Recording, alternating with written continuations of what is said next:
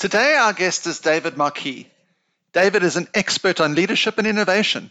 He imagines a workplace that everyone engages and contributes their full intellectual capability, a place where people are healthier and happier because they are more in control of their work, a place where everyone is a leader. David is the author of Turn the Ship Around, and also the book we're speaking to him about today, Leadership is Language. Enjoy the interview.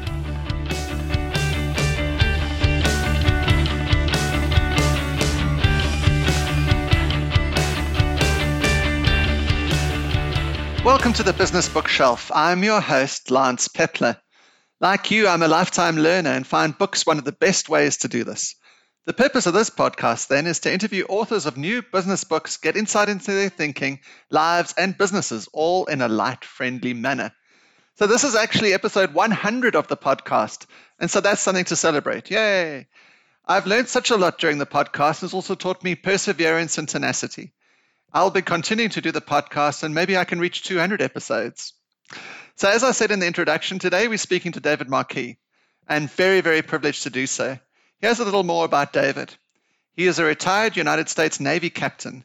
He was the commander of the submarine USS Santa Fe. He turned the submarine from the worst in the fleet to being the most successful by using a leader model of leadership. He became captain of the submarine in 1999, and since his retirement, the submarine has continued to win awards. David is the author of Turn the Ship Around and also the book we're speaking to him about today, Leadership is Language. Most of us use the language we inherited from a time when workers worked with their hands and managers worked with their heads. Today, your people do much more than simply follow orders. They contribute to performance and solve problems, and it's time we updated our language to reflect that. So welcome to the podcast, David.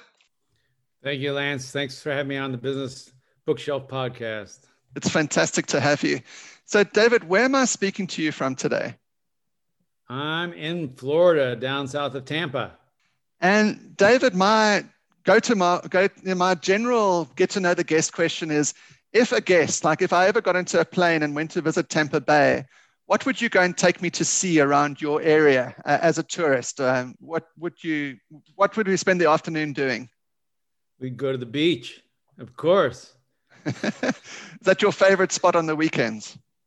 Yeah, I like the beach. I do open ocean swimming and swim up and down the shoreline. And well, oceans obviously have played a very important role in your life. And well, right. I guess there's something about the submarine thing that takes me back to the ocean. Yes, that's right. So I've heard you on more than one podcast, obviously, and your first book is around the USS Santa Fe. And you must have told the story a million times, but it's an absolutely fantastic story. Could you start by just giving us an overview of your career and how you led to being captain of the USS Santa Fe and your role on the ship? Yeah, well, in high school, we were in the middle of the Cold War, and I was this sort of geeky, awkward, introverted kid. I was on the math team, chess club, that kind of thing. I wanted to do my part. Well, where are you going to go? Submarines. Submarines hide from people. That's where introverts are going to go. So I signed up for that, and I had no idea what I was getting into. And I was thrust into this structure where it's very hierarchical. You do what you're told. And I would say, yeah, but I was like everybody else, it was in on a little secret and that I was not in on, which was, yeah, I know it's stupid, but do it anyway. But why I keep raising my hand or the awkward person who didn't get it. And sort of like Tom Hanks and Big. Yeah. And but I was good at telling people seeing problems, figuring out what to do, and telling the team how to get it done. So I got promoted, and they said, you're going to be a submarine commander. That was my dream job. That's what I wanted. Wow. I was trained for a year to go to one ship, and I ended up, I went to a different submarine because it was the worst performing submarine in the fleet, and the captain quit. Mm. And the key was it was a different kind of submarine. So the specific details of the ship were different. It was one of the newest ships. Never been on the kind of submarine before. I show up. I have 2 weeks to take over.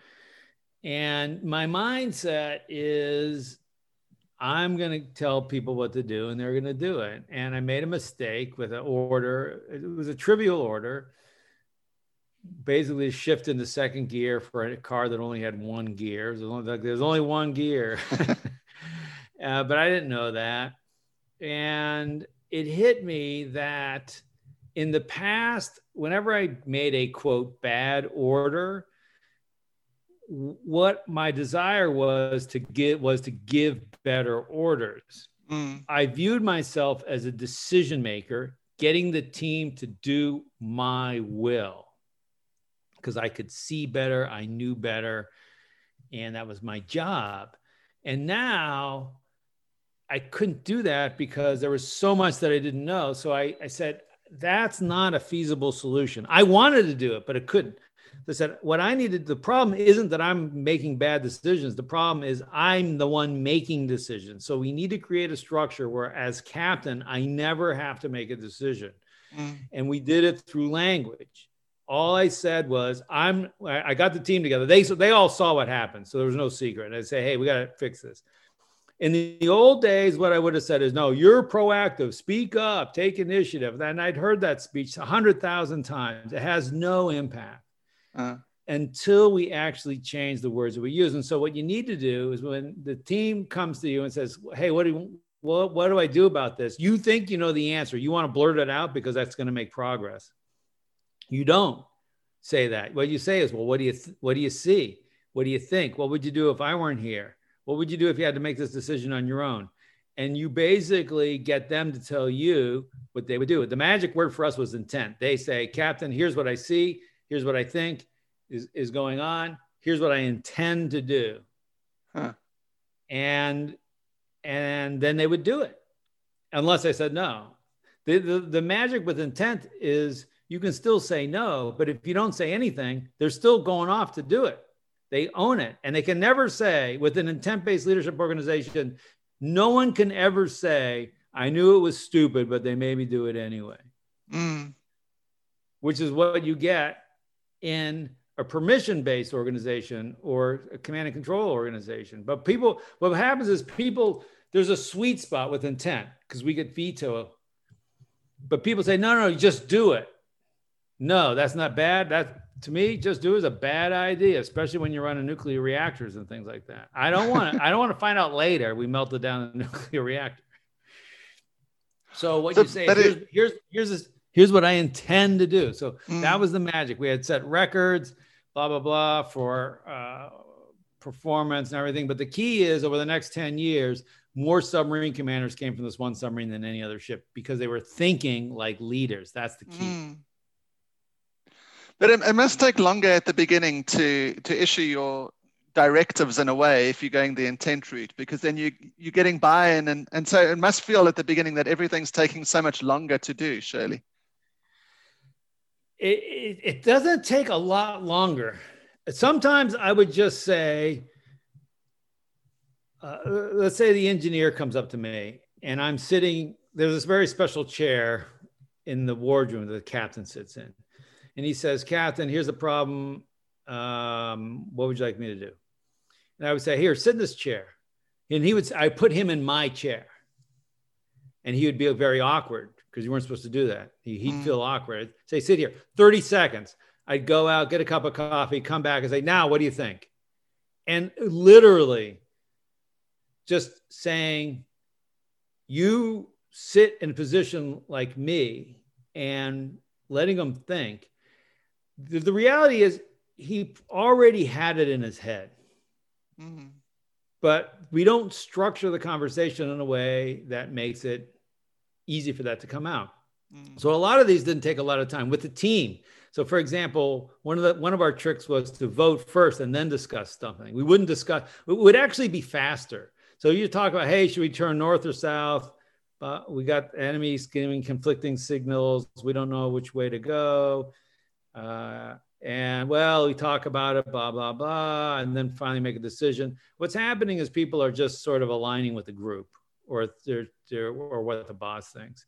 If you vote first, you say, here's what I wanted to do. We would use cards. We use these 1 to 99 cards, or we use hand signals, 0 to 5. I'd say, if you feel really strongly about going south, show a 0. Feel really strongly about going north, show a 5. If you so sort of strongly about going south, 1. So 0 to, so you can show any number, 0 to 5 fingers. I was there, ready, 1, 2, 3, vote. Now we hadn't discussed it. People would already have it. Just they would come in with whatever their knowledge of the situation was. Mm. And then I would look for the 0s and the 5s.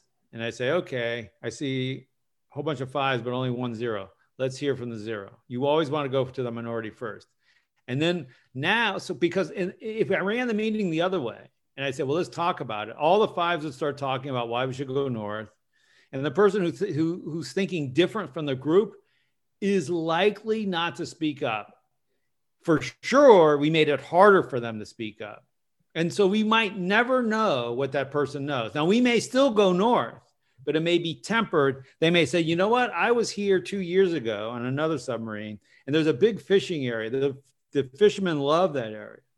And so if we go up there, we got to set some other measures to watch out for fishermen because it's very dense in fishermen. And that may change our calculations. And we may end up going south or we may end up going north anyway, but we now are smarter because we have everyone's opinion. It wouldn't have happened if we did the standard thing, discuss, then vote. You don't want to do that. But you can't use that decision-making for everything, obviously. Because like your scenario about being in a war situation, then you would have to step up and take your role as captain, surely. And so I suppose I wonder what percentage of kind of decisions you do that decision-making process, because I would have thought most of the decisions are standard. This is what we're doing. You need to do it, rather than having these debates about what to do. That's not a decision. Then you're just doing the work. The lube oil is low on the diesel engine. We need to add lube oil. That's not a decision. Yeah. That's just, you're just doing the work. Decisions are things like, should we launch 737 MAX software? Should we keep selling DVDs? Should we change market plans? Should we go into this new business? Should we acquire this company? I mean, these are what features should we add to the software? What are we going to include in the next sprint cycle? Mm-hmm. These are the decisions that we're going to make. Otherwise, you're just, if there's no decision, if it's just one option, that's not a decision. So don't waste your time. Just do it. Absolutely. So David, we've just gone straight into discussions, but I need to tell the listener that we're talking about your new book, which is Leadership is Language. So thank you so much for that. We started talking about it, but could you give us an overview and the purpose? You've just started to talk about it. I guess your purpose was that you wanted to change the leadership style and leadership language, but is that the purpose of the book? And can you give us a brief overview of it? Here's the problem. Over and over and over and over again, I would see teams that wanted to be inclusive. They wanted to invite thinking. They wanted to get people to speak up. They wanted to get initiative. They wanted a bias for action. They wanted empowerment. They wanted all these things, but then over and over again, they would say words that would make it harder. In other words, the words that they were saying were not matching what they wanted. For example, the leader would say, so we're good for the product launch next week, right? And then no one would take them on. No one would say, no, I think we need more testing. No, I think it's very complicated. We have security vulnerability. No one would say anything. And they would come to me and say, well, what's going on? I said, well, you asked the question wrong. You ran the meeting wrong. You ran the meeting in a way to coerce people to get them to agree with you. When you said, and first of all, when you said first what you thought, then when you added the little phrase, right, at the end, right? So let's say software is scheduled to be released next week, and you're announcing a fact, not an opinion. You say, our software release is scheduled next week. How could this go wrong? How could we regret this? If in 6 months we discover a problem, what's the most likely source of that problem? In other words, ask the questions that make it easy for people to give you disaffirming information. But we're just programmed to Does that make sense? Right? We good? We're Yeah. all good here, right? It's safe, right? Confirmation bias or, yeah. Yeah, and so and we just want a bunch of bobbleheads nodding their head. We don't really want a conversation. So we say you got to invite dissent and then embrace outliers, people who think differently. All innovations are initially going to sound like an outlying opinion. Otherwise, it's not an innovation because it's already consensus. We already know it.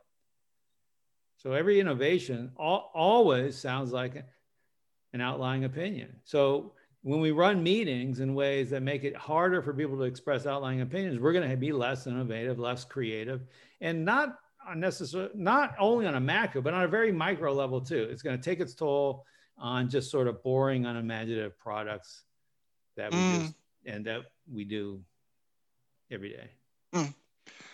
So in the book, Leadership is Language, you talk about another ship, the SSL Pharaoh, which was a cargo ship, David, and then it went missing, didn't it? It was lost at sea. But what role does that ship have in your book, and why did you include it in your book?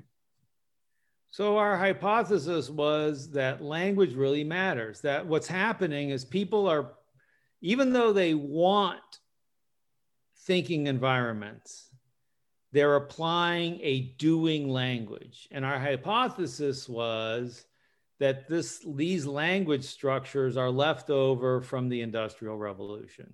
Because the Industrial Revolution was about the architecture of an Industrial Revolution organization was leaders got the doers to do what the leaders decided they needed to do. And we have different language, white collar, blue collar, leader, follower, whatever you want to use, to embed that. But more perniciously, the language and the meeting structure is designed to accomplish that.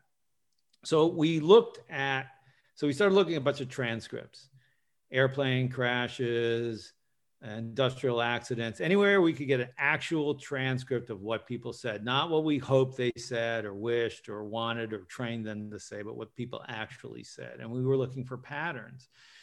And we found over and over again, we found this very common pattern, which was very broadly speaking, people were applying a doing language to a thinking game. And doing language is about reducing variability.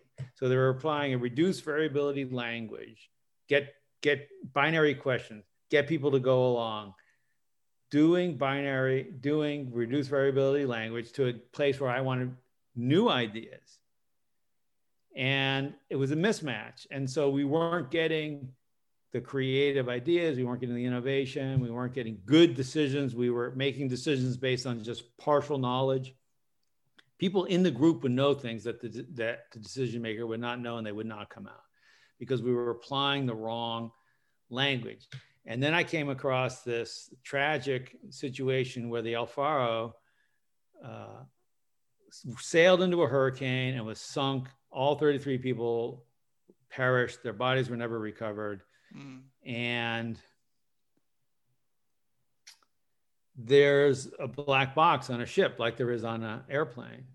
The benefit of a ship's black box is you have bigger teams, you have more interactions, and you have longer period of time. So there's a 500-page transcript from this El Faro, and that's publicly available.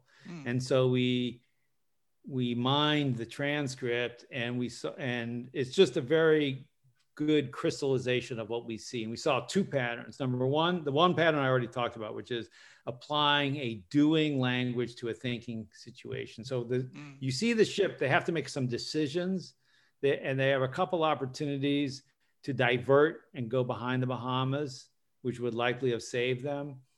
But they can't get away from their doing language. The doing language has them continuing the sail on their previously determined track down to Puerto Rico. The second pattern we saw is that I remember I was on the math team. I was a math geek. And so I just said, well, let's just count the words. And everyone was like, no, the words, what words matter? I said, yeah, I know, we always focus on it. Let's just count the number of words and see that each person says and see what we see. And it turns out every single time there was the captain officer and a crewman on the bridge. And we added up over the 4 hours or whatever that these people were on the bridge. The captain always said the most number of words. The officer said the next most number of words, and the crewman the third most number of words. In other words, wow. If I just told you these are the number of words these people say, guess what their positions are, you would have been 100% correct if you just aligned the word count to their salaries. It was as if people had some internal meter. They knew, oh, I'm allocated a certain number of words. And then when the captain left, the officer and the crewman would speak up a lot. The crewman said very few words. Typically 3 to 5% of the total word count was from the crewman. Wow. No crewman said more than 5% of the words. And this is a measurable thing. And when you're in a meeting, the idea is to have a more even word count. That's all you need to think about. So A is the leaders talking too much, and B are there quiet people who aren't sharing what they're thinking. And if you can just get it a little more even, you'll know more about the group, and you'll anchor them less, because you'll be as a leader, you'll be talking less. And we measure this. We made a virtual reality game where we can measure it in real time. Who's talking, and we can show it. And it's very interesting. People generally tend to be very good about this. We would ask them, okay, during this part of the game, which of you said who was the quietest person on the team? And people are always right. They always have a good sense of this. So you can measure it. You can count words. You can run your meeting through a transcript service and count the number of words each person said. But I think asking, just sort of getting a sense of it is probably good enough, first order of magnitude. And just in your head, your job is not to get people to go along with you. Your job is to even the word count. And when you think about that as a leader running a meeting, you'll have better meetings, you'll get more participation, you'll make more resilient decisions, and you'll all be healthier and happier and richer. How easy is that? That's fantastic. And it takes quite a lot of humility, I suppose, for the leader. David, I listened to a really interesting podcast the other day about this extroverted lady who champions the cause of introverts. And she says that the workplace is designed for extroverts and not introverts like you and me. And then she said, like, you need to go in and you need to change the workplace so that the low word count people actually get to view their opinions and make them comfortable and safe for the introverts or the people that don't contribute very much to add their contributions to meetings, etc. Yeah, I felt that for 28 years in the Navy, and when I had a chance to do something about it, I did. I try not to. I mean, it's easy to sort of categorize and say, yeah, introverts and extroverts, and they're good for this and we're good for that kind of a thing. But I think of it as a continuum. And the idea is, rather than trying to change people, which, oh, by the way, is impossible and you won't be able to, like, I can't make an introvert become extroverted, but I can create an environment where someone who's reluctant to speak up, even an extrovert who has a different opinion, it's going to be a little harder for that person to speak up than if I run the meeting in a different way. If I run the meeting in a way, like I said, well, let's all vote before you know where everyone's vote is. Then we throw out the cards, and then turns out you're the only one with a 1. Well, it's already out there now. And so, and in a safe team, and I think psychological safety is hugely important. We never cared about psychological safety in industrial age organizations because I didn't care what you thought, because you weren't here for your brain. We don't have all heads meetings. We have all hands meetings because I was hiring you for your physical labor. Absolutely. That's very true. So David, I know you can't go into any detail at all about your leadership plays, and I encourage everyone to read your fantastic book, but could you just tell us what they are? So there's 6 leadership plays, and one of them is connect with people rather than conforming to your role. Could you just tell us what they are and maybe a sentence on each, which obviously doesn't explain it in much detail, but just to give a high-level overview of it? So with leadership as language, so we took those transcripts and we said, okay, what are the patterns that we're seeing? And like I said, the overall pattern was applying doing language to thinking work. I said, well, what? And I started thinking about it as a playbook. Like in this situation, here's how I would respond. And so there are 6 plays that we inherited from the industrial age, and there are 6 ways we want to revise all those plays. The problem is what we teach now is, we're trying to teach people how to control people better. That's not the approach. We want to learn how to not control people. So the industrial age is play number 1, obey the clock. That's why we clock in, we pay people by salary, and there's always this sort of sense of the ticking clock. Now what we want to do is control the clock, which means I got to be able to say time out, relieve the sense of pressure so that we can shift into thinking mode. This is the first prerequisite to allowing your team to truly think, is to relieve the stress of the clock. So if you say, we don't have time, we just have to keep doing stuff, then you're never going to get real thinking. Number 2, in the industrial age, the play is coerced. Now that's a strong word, but the structure is no one is doing what they're choosing to do. Leaders choose. Rank level 2 chooses what rank level 3 should do, and rank level 3 decides what rank level 4 should do. So we're all trying to control somebody else and in turn be controlled by somebody. And everything is a coercion. The languages, the meetings are run, it's all, and then we put a little tiny asterisk and we say, but we really want you to think, but it doesn't work. So it's all about getting people to do stuff. And what we want is collaborate. Now people say, but we do collaborate. So I run them. So sometimes, I have executives, they're sitting in a room. So I had this organization, I had the 10 top executives, 2 tables of 5.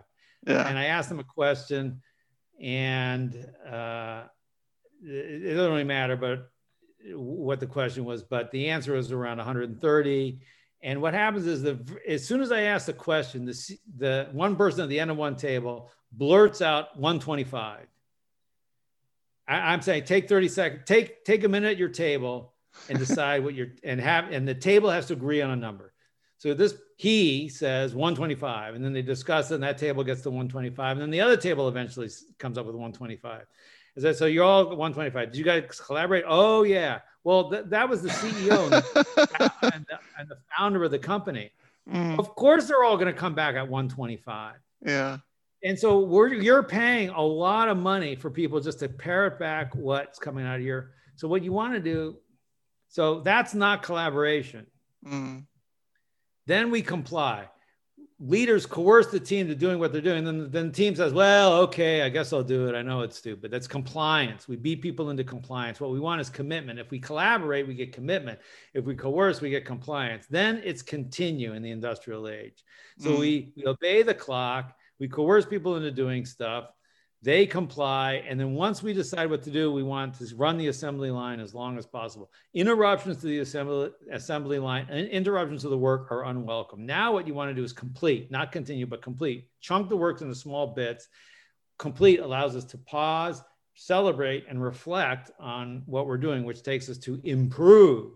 In the industrial age, the play was prove. I got to demonstrate my worth. And so that wraps up a whole bunch of behaviors which actually are allergic to true introspection, true reflection, feedback, and that kind of stuff. Now we want to improve, which invites that. And then finally, the industrial age play was conform. So we have all these power structures. We have walking through the global headquarters in Switzerland of a big company, and the carpet's getting thicker as I'm getting closer to the CEO, and spots, and the attractiveness of our executive assistants. And you have all these trappings of power, and that's about building conformance, conforming to our role. And now we need to connect as human beings because as you said, it's about safety. And in order to feel safe, I need to have a healthy emotional life, which means I need to feel connected as a human being. This does not mean I need to spend a whole lot of time pretending to care when I don't care, but it just means showing up and being human at work and getting rid of these trappings of power.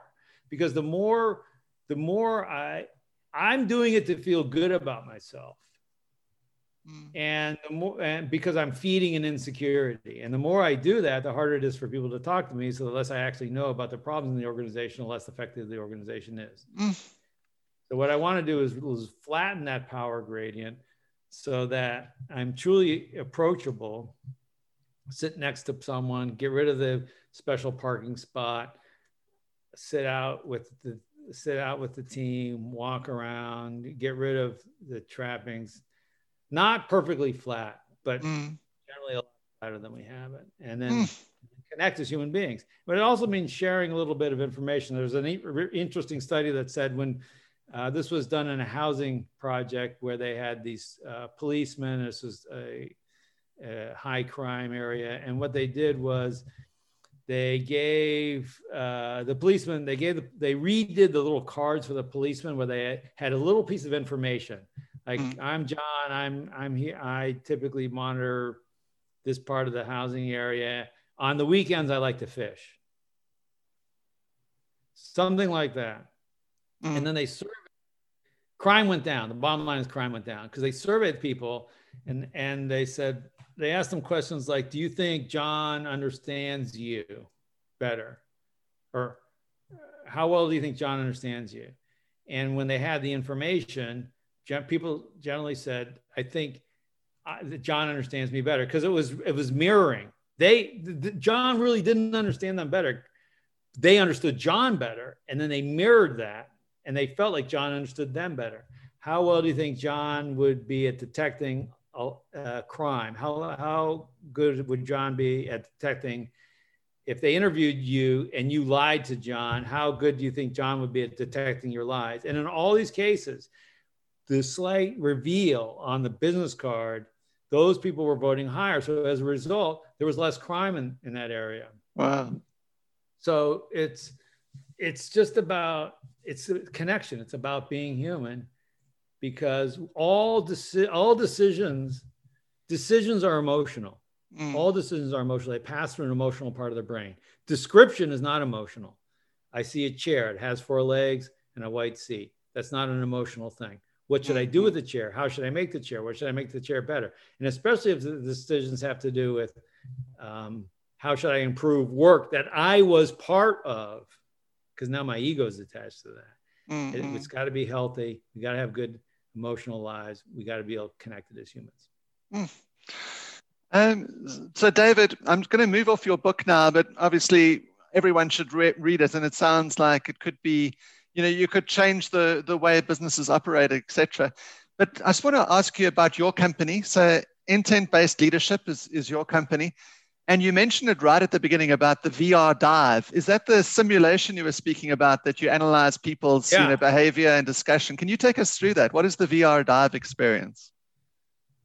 Yeah, so this was super fun. So I teamed up with a company in Berlin, and we built a model. You take 4 people, you put them in the VR goggles, they're in a submarine, and they have these missions to accomplish. And of course, we're putting people in an unfamiliar environment. First, just VR by itself is unfamiliar for most people, and then it's a submarine. So there's a certain amount of stress that's naturally introduced in this situation. And there are 4 positions. There's an asymmetry of information. Certain consoles have certain information that others don't. Certain people might see something going on that others don't. Do they share it? One of the things that's really interesting is what happens when people get confused, because they get confused. And a lot of times what happens when people get confused? They don't say anything. They don't say. And so there will be like 3 minutes of silence where the weapons officer isn't saying anything, and they're kind of fiddling around. And we record the whole thing. They're all fiddling around. So we play it back and say, hey, during this time, what's going on here? Well, I was really confused. I really didn't know what we were trying to do. I didn't know we were trying to rescue the people or shoot the other ship. I was like, but you didn't say anything. I noticed you didn't say anything. Yeah, I don't know. Well, I don't know why I didn't say anything. Okay, you guys talk about that. And then that can be a 1-hour discussion. Why? Because we want people to say something. And it layers thing after thing after thing after the culture, or it's not safe, or I'm not programmed. I didn't even think about it. I didn't and they realized that you could help me. And so it's super, super interesting. The comments we get are things like, because it gets you right in the heart. It gets you emotionally. We get, oh, this person acts exactly how they really act. As soon as they put the goggles on, they don't. It's very hard to. Is that something that you're still offering today in this COVID world that we're in? Yeah, yeah, we have a couple. Yeah, so we have a couple partners, Berlin, and we have one in Berlin, one in Poland, in Warsaw. We want to move it to a distributed platform. We built it on. You need servers and that kind of stuff, and now with VR, you can build it. So all you need is phones. We haven't done that yet, but yeah, you need to. Basically, the way to go is to physically get in a room, because it's the conversations that happen. So we're sort of on pause until this COVID thing is knocked down. And there's so much information on your website, and I'll have the link in the show notes. So intentbasedleadership.com. Like, for example, your online courses, blogs, etc. But when I went to your blogs, I saw cards, which are really interesting as well, like your possibility cards. How do you use those? So probability cards, rather.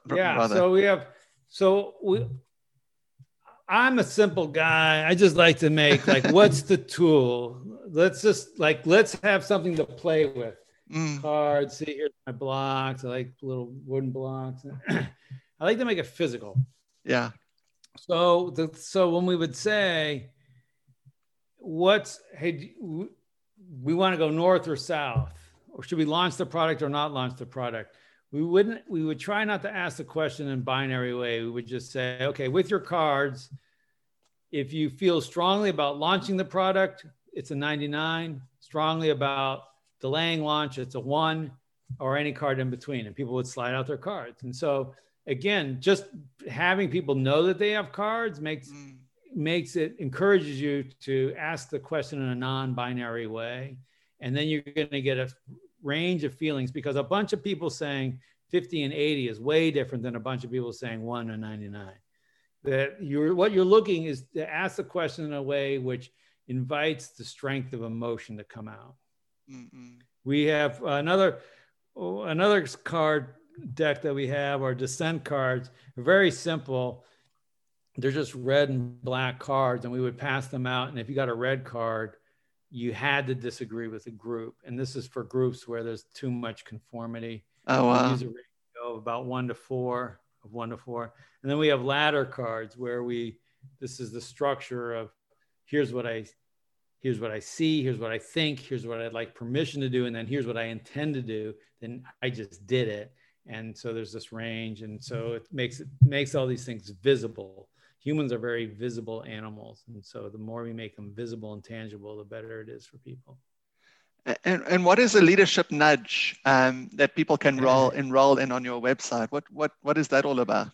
Yeah, so each week I do a little 1 minute, 1 to 2 minutes typically, video. It's on YouTube. Leadership Nudges is the channel on YouTube. You can get a weekly email.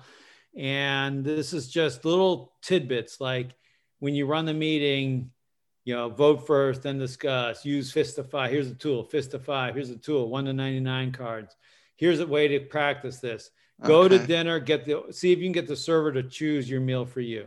And the first time you know what you're going to eat is when they put it in front of you.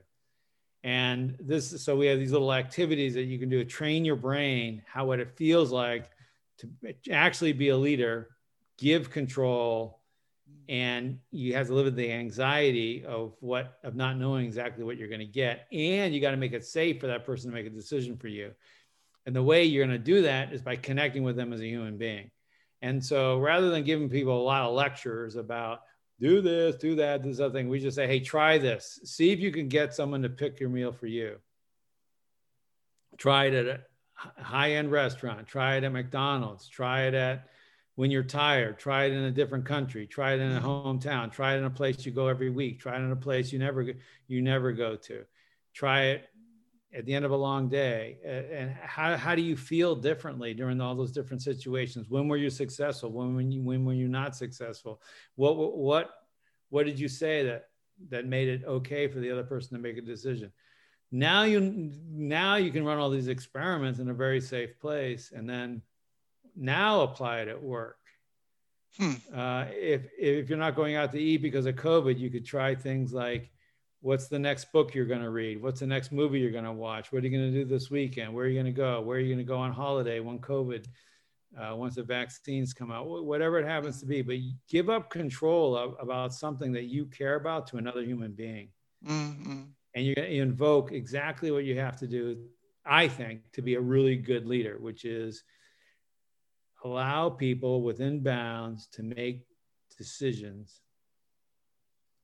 And it comes, and you're going to have to exercise all these things. And so the last thing, David, is that you've got your own website as well. So davidmarquet.com. So first name, last name, and then that's got similar content to intent-based leadership. But I guess that's where people go to book you for keynotes and to appear at events, etc. Is that right? Yeah, we're going to start splitting those out and make them a little more different. But the idea is davidmarquet.com. That's about me, my speaking, that kind of thing. And then the intent-based leadership, that's about the movement. We have a page, Intent-Based Leadership Institute on LinkedIn. So that's about our partners join in there and post content, stories, and different things that we learn and practices and stories that we hear and content and studies that are interesting and that kind of thing. So the idea is I'm trying to do the same thing with this movement that I did on the submarine, which is I'm trying to decouple it from me as personality. Mm-hmm. So leadership can't be about me, the personal person, because that's a fragile situation. And it will be true for the movement as well. And I don't have all the ideas. And so I just posted a thing. I got a great thing from Gareth a great nudge from Gareth in New Zealand doing open water swimming, talking about this idea of red work and blue work. And I talk about this in the book, but he filmed it on the beach, standing on the beach in a wetsuit saying, so when I do open water swimming, I don't have a line like in the pool to follow, so I have to navigate. It requires me to raise my head, but then my forward propulsion slows down. So I want to just keep swimming, but I might be going in the wrong direction. So at some point I got to pause and raise my head. So how frequently how long do I swim before I pause and raise my head? If I too much and I go too slow, too fast, I go off course too much. So I need to balance those things. And in a team, we generally we're happy. We're just doing the work. We're just, it's the continue play. I'm happy swimming with my head down. I raise my head finally and I'm like, oh, I'm way off. Swam an extra half a mile. David, so we've run out of time, but before the podcast, we were talking about the 14 submarine scenes in movies and TVs. And so I just want to encourage everyone to find that as well. I'll have the link in the show notes where you rate Navy submarine scenes, and not to give it away because they need to find it themselves, but an actor who's just passed away in the last month or so is rated number 1. Yeah. I love that. That was a lot of fun. So everyone look at the show notes and go and look at that video.